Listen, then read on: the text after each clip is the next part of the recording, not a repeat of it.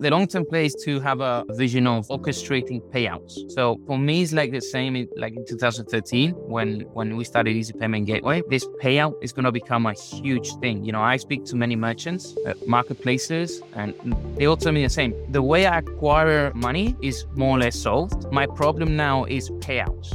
You're listening to Leaders in Payments and Fintech, a podcast brought to you by Edgar Dunn & Company, the global payments and fintech consulting firm. Coming to you from the City of London, I'm your host, Martin Kodrich. And in this series, I'm meeting with leaders and practitioners across the industry to find out what it takes to bridge the gap between strategy and execution. My central question is, how can we commercialize and bring the benefits of ever deeper new technology to market in what continues to be a highly regulated industry? If you enjoy these interviews, please do subscribe on Apple, Spotify, or your podcast platform of choice. So enough of the intro, let's get straight into today's episode. This week we meet with Jose Manuel Peral, who is Chief Sales Officer at Devengo. Devengo is a Madrid-based startup founded in 2020 that offers embedded payments, particularly enabling fast automated payouts using the very latest in real-time payment infrastructure, including SEPA Instant and UK's faster payment service. Jose previously co-founded Easy Payment Gateway in 2013, from which he made a successful exit via a sale to Global Payments in 2020. He's also an active seed-stage investor and has lots of tips and advice to share with payment and fintech founders. So I do hope you enjoyed this conversation with Jose.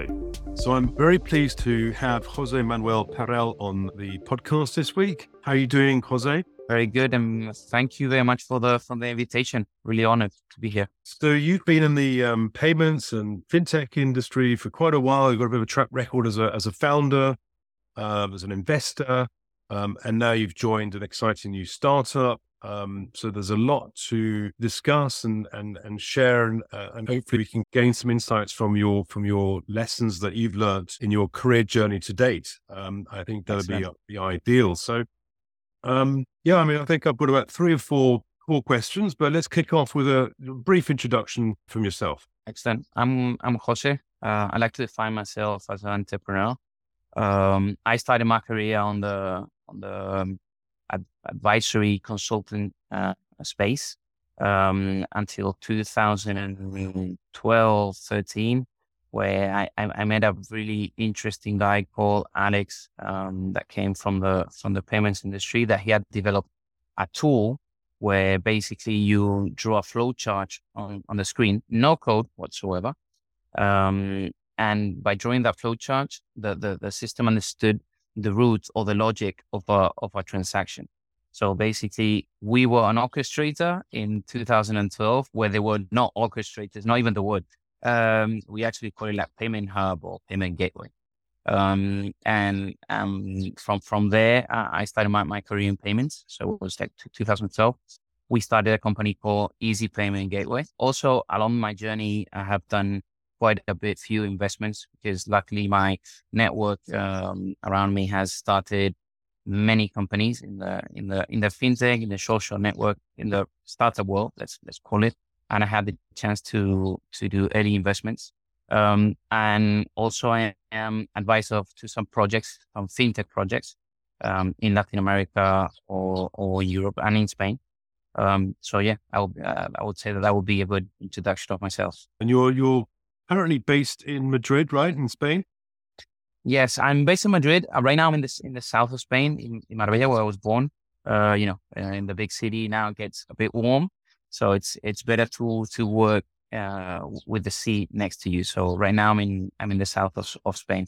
All right, cool. So let's get to know Easy Payment Gateway, the background story to that, and leading up to the exit, the successful exit, I'd like to add. Yeah. So it was a funny story. It was a really funny story, because I was doing M&A and tax pro audit in PwC in Madrid, and I quit my job. And I came to my hometown. I knew some investors that were doing some investment in startups, and one of them, Brand Tushia, he's a huge investor from Israel. He told me that he had met this guy from London, actually, that is living down here in Marbella. He had something in his mind. He has developed something, an MVP, because Alex was developers. And I went to meet him, and he showed me this. He only had this drag and drop tool, and I didn't have a clue about payments at that time. But I saw something like special. So I decided to join the team. I said to him, look, I want to not only join the team, but I want to invest. So I invested in the company, and I joined him as his co-founder, also with Ruben, who was his right hand in the development side. It was a really huge ride. I mean, we started doing some commercial effort and getting the first clients at summer of 2014. And it was really a crazy ride. I mean, we got to grow really fast. Mainly, first of all, we started in the gambling industry. That normally in payments, the high risk verticals are the ones that really understand the payments and the need of functionalities of new tools of not only for the payments, but for fraud, ID verification. All these high risk vertical sectors are the ones that really start all these ideas, and after it goes down to normal retail or e-commerce. So we started along the gambling industry, and we got clients like William Hill, GIG, Nectar, and all really, really recognized brands. And from that, bit by bit, we moved into other low risk areas like travel. We landed clients like eDreams, who were processing only by themselves nearly 1 billion. So it was really a huge success. And the most difficult part there was that, as I mentioned before, we were an orchestrator when there was no orchestrator. So to explain someone, you can reroute transactions, cards, transaction fail or have mistakes because many different reasons. And with this tool, you can like reroute them automatically, no code development. All those things were like, what's this? It was really tough from the educational side, to be honest. But we get to grow really, really fast to process and B2B sales, they're tough, they're difficult. The selling cycles are always long. But in 2019, when we sold the company, we were processing nearly $5 billion a year with no license. We didn't manage to get the license. We got it pre-approved in the UK, but we never got to activate it and do all that side because we sold the company before. So it was a huge ride. What was let's just kind of just clarify the proposition, eDreams is a name you mentioned there. That's one that I'm familiar with, for example. So you approached eDreams and you pitched the solution. What was your proposition? Yeah, that's a funny story also behind, because I found the telephone number of the CFO.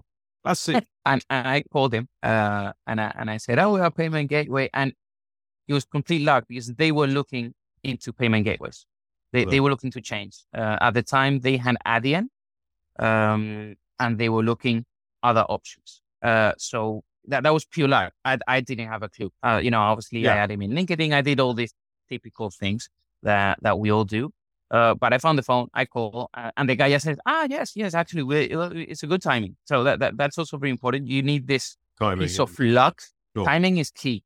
Timing is key because I think even if you have an awesome product, and unless you have something really special, timing is even more important than a good product. If you look at this, there was a perfect time. So we went to Barcelona, we pitched them, and our main differentiation or value proposition was this tool that I was mentioning that you draw on the screen, a flowchart with no code, and then you could draw. Normally big merchants work with 10, 15, 20, 30 acquirers. They work with 6, 7, 8 alternative payment methods. To be able to manage all this in a very visual way with no code, you didn't need a development team. You just did do the integration into us, one time. And then if you pass us all the correct parameters, you could just drag and drop boxes. So we really provided the power to the payment managers, the head of payments, finance team, which I think it's still a pain because you see the likes of Peral in Germany. They've just raised last week 14 million being an orchestrator. The essence of this, what it does is provide the power to the business team because at the end of the day, all the development teams are really busy. They have a full roadmap. So you can really focus in your business. You don't need to, ask for this developer to do this, put it in the roadmap. No, it's all done with no code, drag and drop. And that was the value add. Did you have to go obviously we had other through, things. did you have to, as part of the sales cycle, did you have to go through a lot of proof of Yes. concepts and demonstrations and? We went through a proof of concept, yes, but it was at the end of the day, the decision was taken by 3 departments, and I think it's the same now in any company. Finance, so finance had to say, okay, finance was not only pricing, it was pricing, but it was also reporting, okay, because they had a huge reconciliation, a lot of manual reconciliation that they wanted to fix, and with us they could do it. So it was finance, it was technical. Is your API correct? That's also another important factor. And then the payment side. Okay, do you have these acquirers? Do you have these payment solutions? Do you have this? Do you have that? So it was like 3 or 4 months. Once you get that in place, then we do the negotiation of the contract. Right. That's another, with a huge company, that's another month and a half. Once that's done, then sign it. That also takes 2-3 weeks. And then, okay, let's start the integration. So until we saw one transaction of eDreams, it was like 9 to 12 months. Wow. And the proof of concept, obviously the main payment methods was credit cards. They were not going to give us credit cards for the first thing. Obviously, they don't know you. We are a startup competing against a monster like Adyen, Absolutely. So they start. The first payment solutions that they sent volume through us was Trustly, which is a big Swedish solution. We got like 3, it was 0.3, 0.5 better success rate than Adyen. Don't ask me exactly why, because at the end of the day, the integration is the same, but I guess the code counts in having success or decline transactions, and we were better. So after that, they said, okay, now we're going to send you our Barclays volume. Do you say So what? You're saying 30 basis points improvement? Correct. Oh, that's massive. Correct. Correct. For Trustly, I think they were doing like 3, 4, 5 million a month. So for them, it was that push up was good. And after that, then they said, okay, now you're going to process our Barclays volume. For Barclays, they were like processing like 600 million a year, something like that. So it was step by step. And I think if I was eDream, I would have done it the same. At the end of the day, you're dealing with a startup, 4 years old. Who are these 3 young guys crazy that come to my office and say everything is automatic, you don't need code? Right. Who are these guys? That was you say they're like 2015 or a bit later, or? This was a bit later. eDream was 2017. So without jumping too far ahead, be curious, what you think, how you think that sales cycle has changed. If you were doing that exact same pitch and sales cycle with eDreams today, do you think it would flow in the same way with the same time? I think it will be I would think it will take longer, because longer. I tell you why. What you're going to say is why. You might think it's more. No, because there's 2 sides here.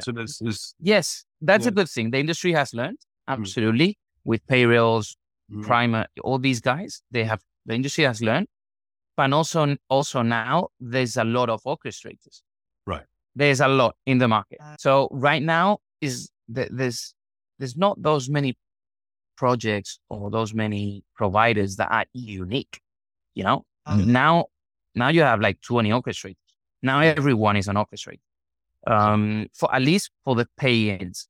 So it's no longer a novelty, right? Yes, the education is there now. People understand, hey, if I have 5 acquirers, I'm going to get a better success rate. Now people understand that. I need APMs. I need this. But on the other hand, now there's not only Adyen, Stripe, Checkout. Now you have Primer, you have Payrolls, you have Norbert, you have Bridge, you have so many solutions out there, so many providers out there that are more or less the same, fighting for the pay-ins. Right. That it's not. So it will be tough. It will be really tough. Finishing off on Easy Payment Gateway, and I'd love to just briefly hear about the exit. But do you think, do you think you benefited from being an early orchestrator, or do you think the Again, environment is more yes, supportive now? yes, yes, we would have really a lot if we would have keep the company. Mm. About the exit, and I related to the exit. The founders didn't want to sell their company. Yeah. We didn't want to sell in 2019. It Right. was way too early. We should have sold in 2000 now, and we would have done us 5, 6, 7 times what we did. The thing is, and this is something that I learned. Mm. Investors are really important. Yeah. Investors are really important. Really, they can oblige you to do things that you don't want. And this was our case because we had investors that didn't come from the industry. They didn't come from the fintech industry. They came from B2C startups. And, B2B is long. It takes time. Time. You need to insist. You need to really be there. You need to have the perfect timing in many things. So when we were, in 2019, we were processing like 5 billion, but our revenues, because we didn't have the license, was only like $4 million. So really small. And they were like worried. They were like, we need to get to break even. We need to, and I did a full analysis about fintechs in that time when they reached break even. And the first one was Stripe. He did it because he had the license. So he was charging 3-4% to his clients, which is a lot of money.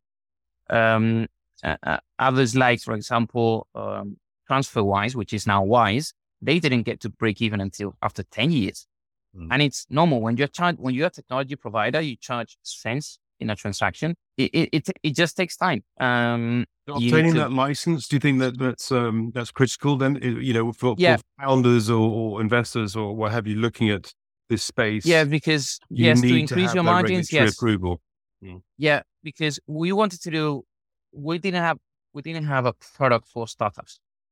Mm. Okay, startups want to connect to you, and that's it. They have no knowledge in payments. They would that's why Stripe is doing so well. They can charge 3% because at the end of the day, when you start a business online, Mm. you don't really, your focus is not costs. Okay. Your focus is, let's see if I can get traction in the market. Let me see if I can go well, if I can grow fast.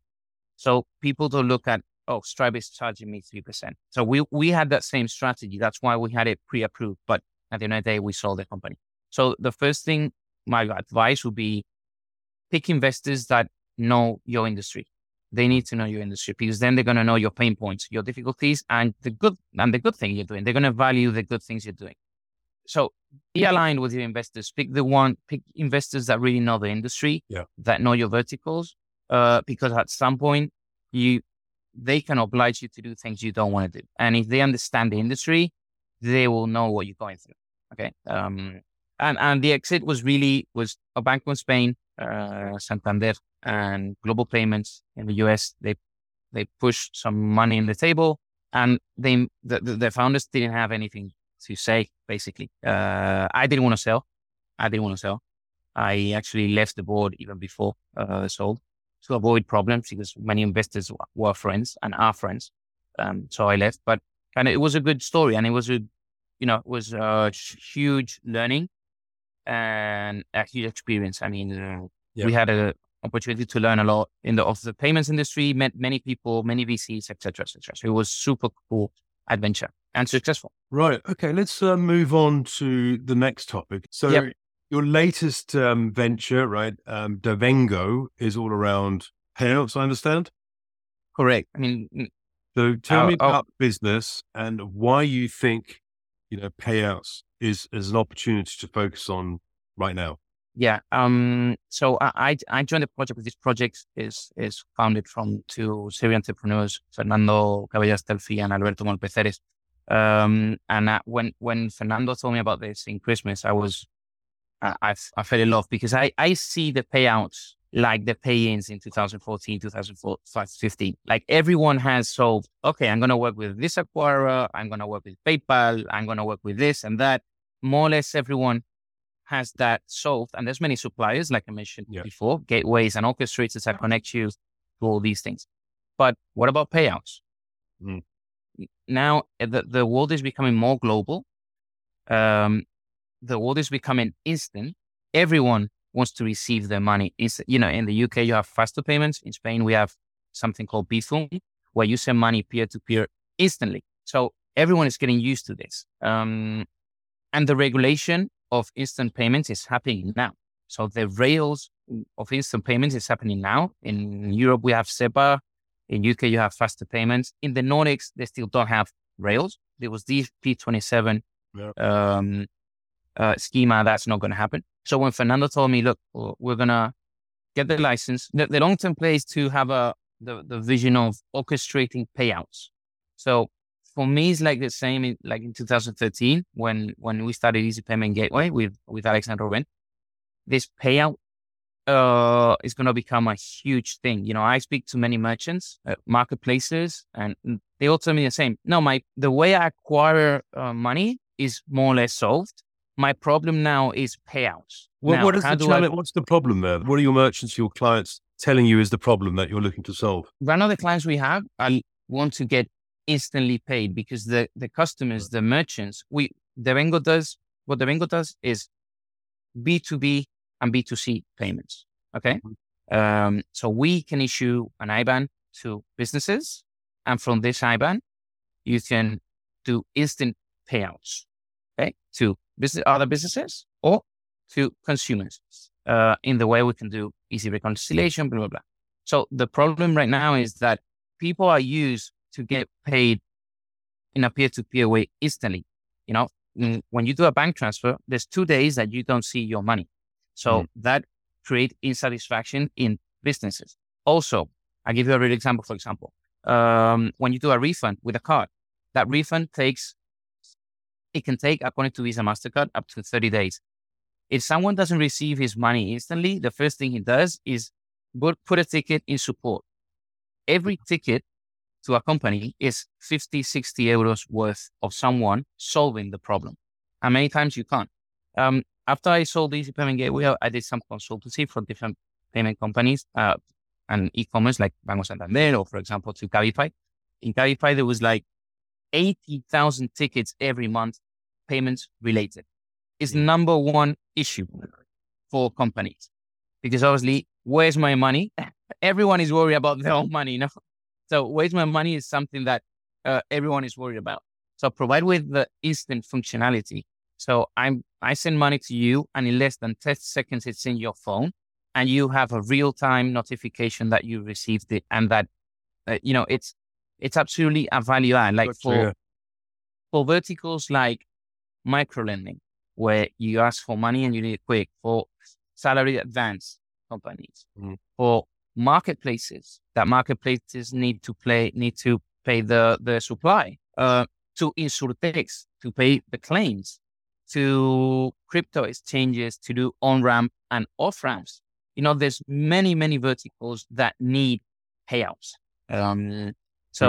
That's why when Fernando told me all they had developed and what they had in mind, I just decided to join absolutely quick. For me, it was a no-brainer. So, and your solution's based on the emerging bank rails that you mentioned, the faster payments, the SEPA instant rails, right? Correct. Yeah. Correct. There are competing products, solutions on the card rails, like direct to card, as well as virtual card, particularly the B2B space. What's your view on the sort of competing solutions out there? Well, for me, it's a no-brainer. I mean, cards has a really high cost. Cards can fail. A bank transfer, an A2A account-to-account payment only fails 2% of the time. Credit cards, 10% more or less. The expenses, interchange fees, it's a no-brainer. And actually, this is why Visa and MasterCard have their own internal strategy on A2A payments. They are acquiring companies, like MasterCard acquired payment initiator like AIIA, Visa acquired Think. They are not promoting it because obviously a lot of the revenues comes from cards. 90% of the revenue comes from cards. But it's something that bit by bit, and you can see this from many studies, pay by card is not decreasing because it's growing, but it's slowing down. And other payment methods like A2A payments are becoming huge. And mainly because of cost, it's instant and it feels less time.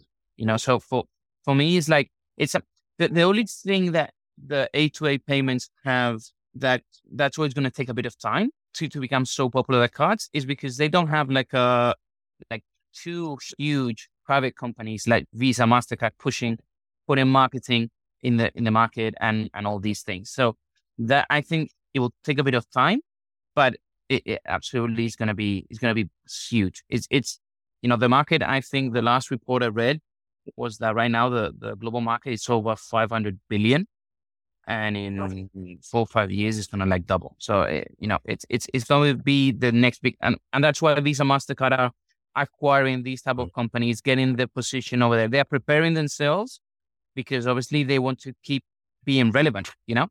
Sure, of course. Yes, a challenge for them. Of course. So, correct. Because and you mentioned their names being hugely important and influential from a sort of brand perspective and trust point of view. I mean, is that from a Devengo point of view and other startups in this space? To what extent is trust and brand relevant and important to you? It's key. I mean, at the end of the day, I think it's the most important thing is brand.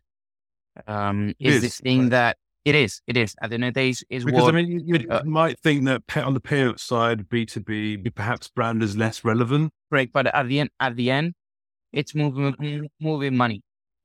People need to trust your company, your size, what you're doing, and having a good back end, so that money, that your system actually works. That's I'm not going to say a commodity, but that has to happen. I mean, I think I'm going to tell you another way. It's, if you have a bad API, but you have a good brand, it's easy to sell. If you have a very good API, but a brand that no one knows, your sale is going to be tough.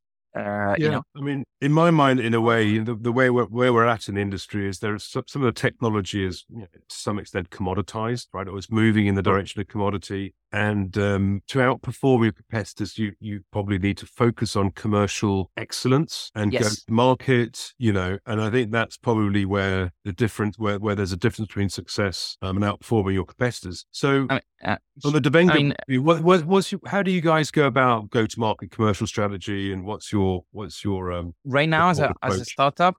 What we're trying to do is doing partnerships with companies that already have their own clients. Like, we're going to marketplaces, we're going to insurtech platforms, we're going to acquirers. So we're going to merchants or businesses that, as part of the value proposition, the payment plays a very important role over there. So in our portfolio of clients, we have very big payments and salary advance companies like Payflow or Job and Talent. Like, we're working with an acquirer called Pain. We're working with insurtechs like Barkibu, just did a round of investment of 6 million. So we now try to really do like a sniper strategy and really go to platforms that on the other side, they have the sales team. So if they grow, we grow. Okay. Because right now the commercial team is really small. It's myself and Fernando. And the rest of the team are backenders. Client prospects direct, or is it through? Not really. We go through partners. We try to establish really, really good relationship with partners, and we try to grow with them. And it's not really a reselling, but we grow with our partners. It's something that we did at Easy Payment Gateway that I was in charge of, and I think we did very well. And that's why we grew very fast. I mean, at the end of the day, it's all about timing, which we've spoken before, also about commercials. Obviously, your API has to be easy, because right now in the market, the standard is really high on technology and documentation, all this. But that has to be a must. If you don't have a good documentation, they're not going to even look at it. So that's the first thing. After that is flexibility. What product do you have? What capabilities do you have? What can you offer me? And to do good partnerships, you need, the partner needs to be incentivized to sell your product. So yeah, we're really focusing a lot in partnerships to grow fast, because at the end of the day, it's only 2 people with 8 hours a day, and we cannot Now, the good thing also about fintech is that the market is huge because with one license, you can tackle all of Europe. Right. Uh, and if you only have two people in sales, like it's Devengo's case, you cannot focus going to the final merchant. It's really difficult. Obviously, if we go to events, if we go to shows, we meet with people, more than happy to sign a direct agreement. But normally we do it through partners. And your partners are the kind of marketplaces you mentioned, right? Correct, Right. correct. Moving on to two more topics. And my next topic really is around kind of broader discussion in the payments and fintech space with regards to product market fit. I'm curious, based on your experience in our sector, what does product market fit look like? At the end of the day, that's the entrepreneur spirit you need to have. I mean, you need to have a faith. You need to have faith. You need to jump. You need to have this type of attitude that you need to build a product, go to the market, and be able to tweak it and test it. Obviously, what's the ideal situation? The ideal situation is that before you invest any money, you talk to 50 prospects, you tell them what you're going to build, but that doesn't happen. That happened once in 100. That the probability of people telling you what they want and you building it after, it's But is there a correct. But moment in a Devengo story or Easy Payment story where you actually said to yourself, yeah, I think we've actually got the traction we're looking for? there's different phases in companies. Right. When you are a startup, you have 10, 15 clients. And when you are a huge company, when you're Google, you can be client driven. Of course, you Yep. can. You have the time, you have the brand, people are going to wait for you. When you are a startup and you compete against Google, you need to offer your clients something that Google doesn't offer them to sign for you. You need to offer something different. Many times it's pricing. Pricing, the thing about pricing is that it's not sustainable in time. At the end of the day, someone will offer something cheaper than you. So you need to create a lot of value. So for me, this is something very personal. For me, time to market or go to market or validation is like when you speak to people from the industry and they tell you, yes, I have this pain. I have this pain. Like for example, for me, for payouts, before joining the Devengo project, I spoke to a lot of my network telling them, okay, what's your issues now in payment? No, for me, payouts, I want to send money instantly to here. I want to, if I could improve with this, I could reduce this. That's for me is validation. Now, Right. a different story is timing. A different Right. story is, okay, when is your market ready to buy you? Because there are companies that are really advanced and they will do things before others, but at the end of the day, a go-to-market strategy, you need to have, if you get to a market too early, you're going to have few customers, even though it's a need, the service is a need, but you really need the big part of the pyramid to buy your product. Yeah. So, and I think that comes with education. I mean, coming back to the beginning of our conversation, an easy payment gateway, we were telling people you can reroute transactions, no code, and people were saying, "What's that? Well, why does a credit card fail? I don't get it. That doesn't make sense. If I use one acquirer, I can take cards from China or from the US. No, it doesn't work like that. So now people understand, and everyone buys, everyone knows that cards are not perfect. Blah blah. The thing is, you always need to educate the market. If product market fit. So to finish with the idea. So if you are starting something new, that's really something new, not something that's already established, that the market is educated and it's already ready and there's a lot of suppliers, you need to do a process of education that it takes time. And normally in business, in B2B side projects, normally it's like this because you're always replacing someone. So you need to explain why you're better, why not. And so it's not, I mean, typically if you read this startup books, it's going to say once you have like 15,000, 100,000 MRR a monthly revenue, you have product market fit. Yes. Okay. But this is what I was saying before. I read all these books. I like them. They're good to have to make your ideas, but you need to make your own decisions, and you need to know how to differentiate what vertical you're in, what phase your company is in. because if you're doing something really new, getting 50K of revenue a month, that's really tough. It's really, really tough. If you don't have a brand, it's even tougher, you know? So it's not only education, but reputation. If here, my specialty is payments. So it's a mix of both. You need reputation. We at the beginning in Devengo, when I joined, I spoke to many companies that have told us, we love what you have, but we cannot work with you until you are fully regulated, you're fully licensed. Okay. Others, I've experienced myself that in Easy Payment Gateway, they didn't want to buy our product or connect to us because they were scared that in 2, 3 years, we are a startup, we're going to go bankruptcy. So I'm not going to work with a provider that's new in the market. So normally that's why normally these books, they're good to know them, but they normally are general ideas that after you need to get those ideas and put them into your own vertical and get your own strategy, tactics, and learnings. You need to get your own learnings from these books. But at the end of the day, education in a B2B is really tough. Selling cycles are always long. And if you want to sell to huge corporates, even more, which at the end of the day, also something really a good advice to someone in a B2B space would be to try and always get any strategic client.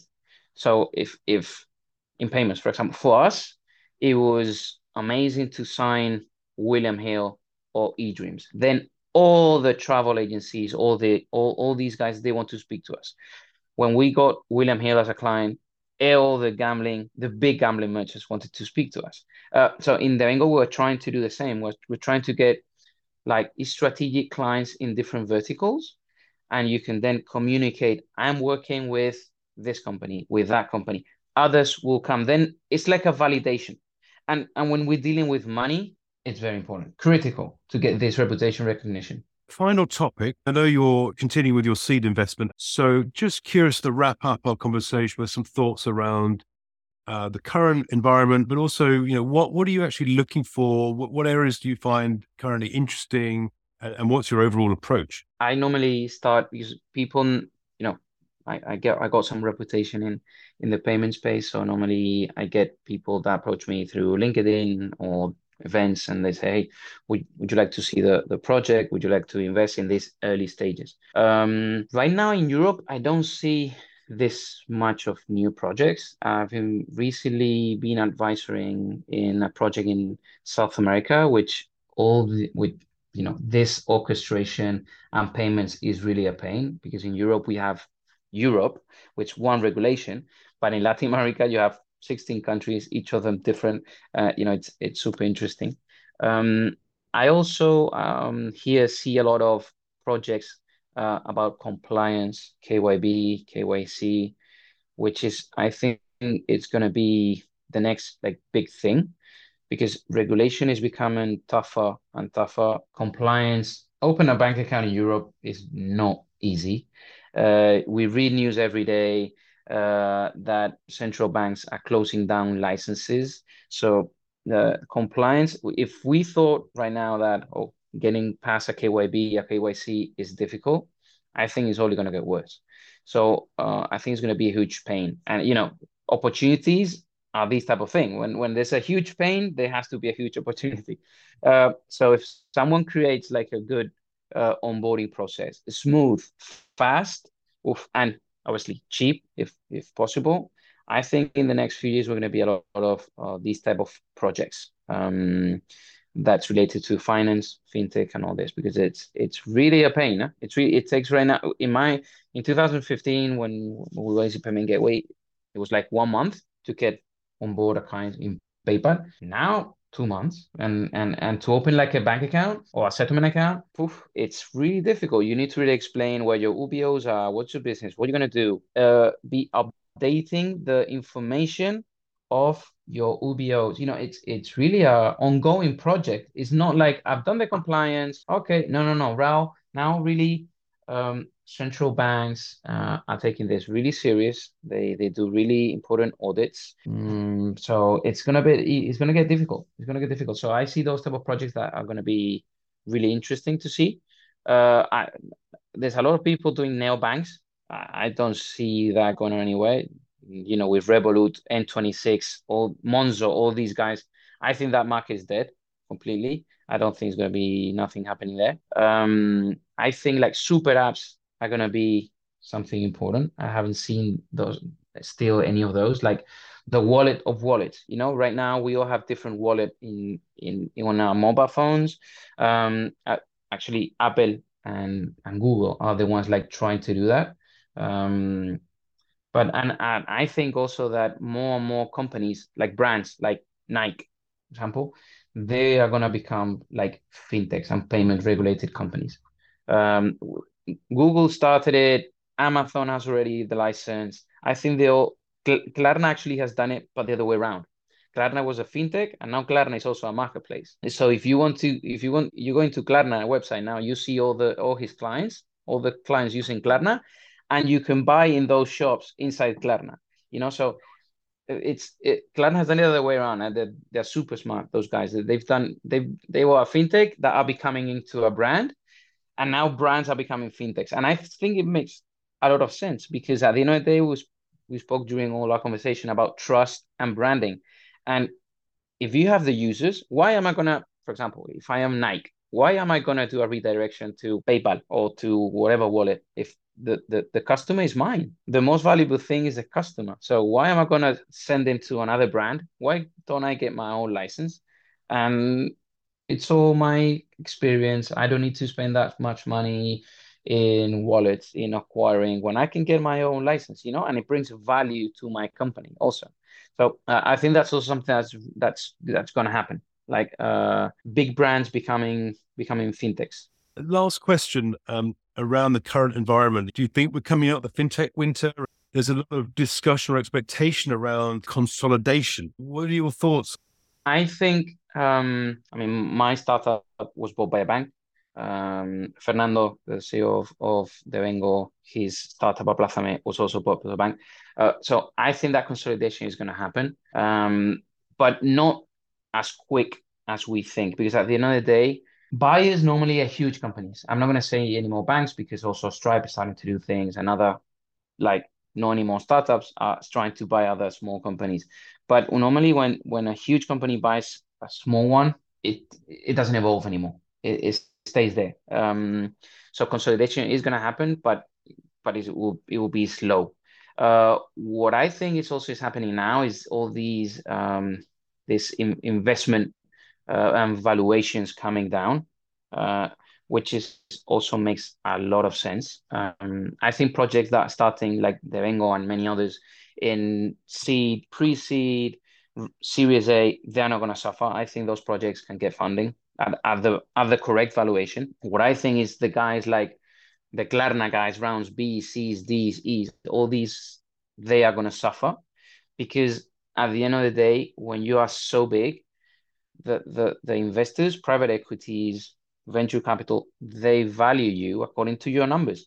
You are not anymore a startup. So what has changed is the mentality of the venture capital or the investors. They're not now what they see is like if you are a normal company, like they see your numbers, they see your margins, they see all this. And I speak to a lot of VCs and they were telling me this, like in the old days, they used to see growth. Okay, what are you growing every month? And now they look into margins.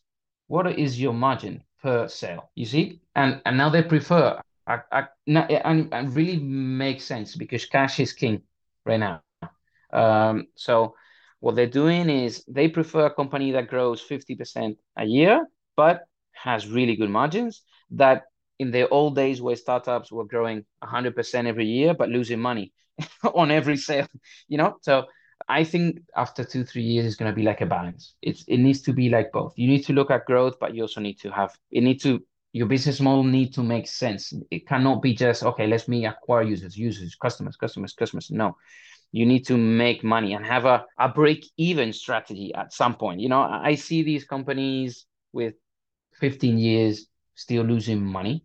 I don't get it.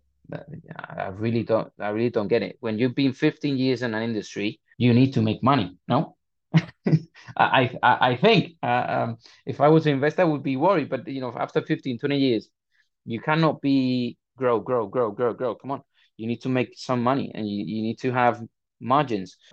If not, it's a very risky strategy right now. You need to have like a break-even strategy after 6, 7 years in fintech. That may make sense. 7 years, 8 years, you know.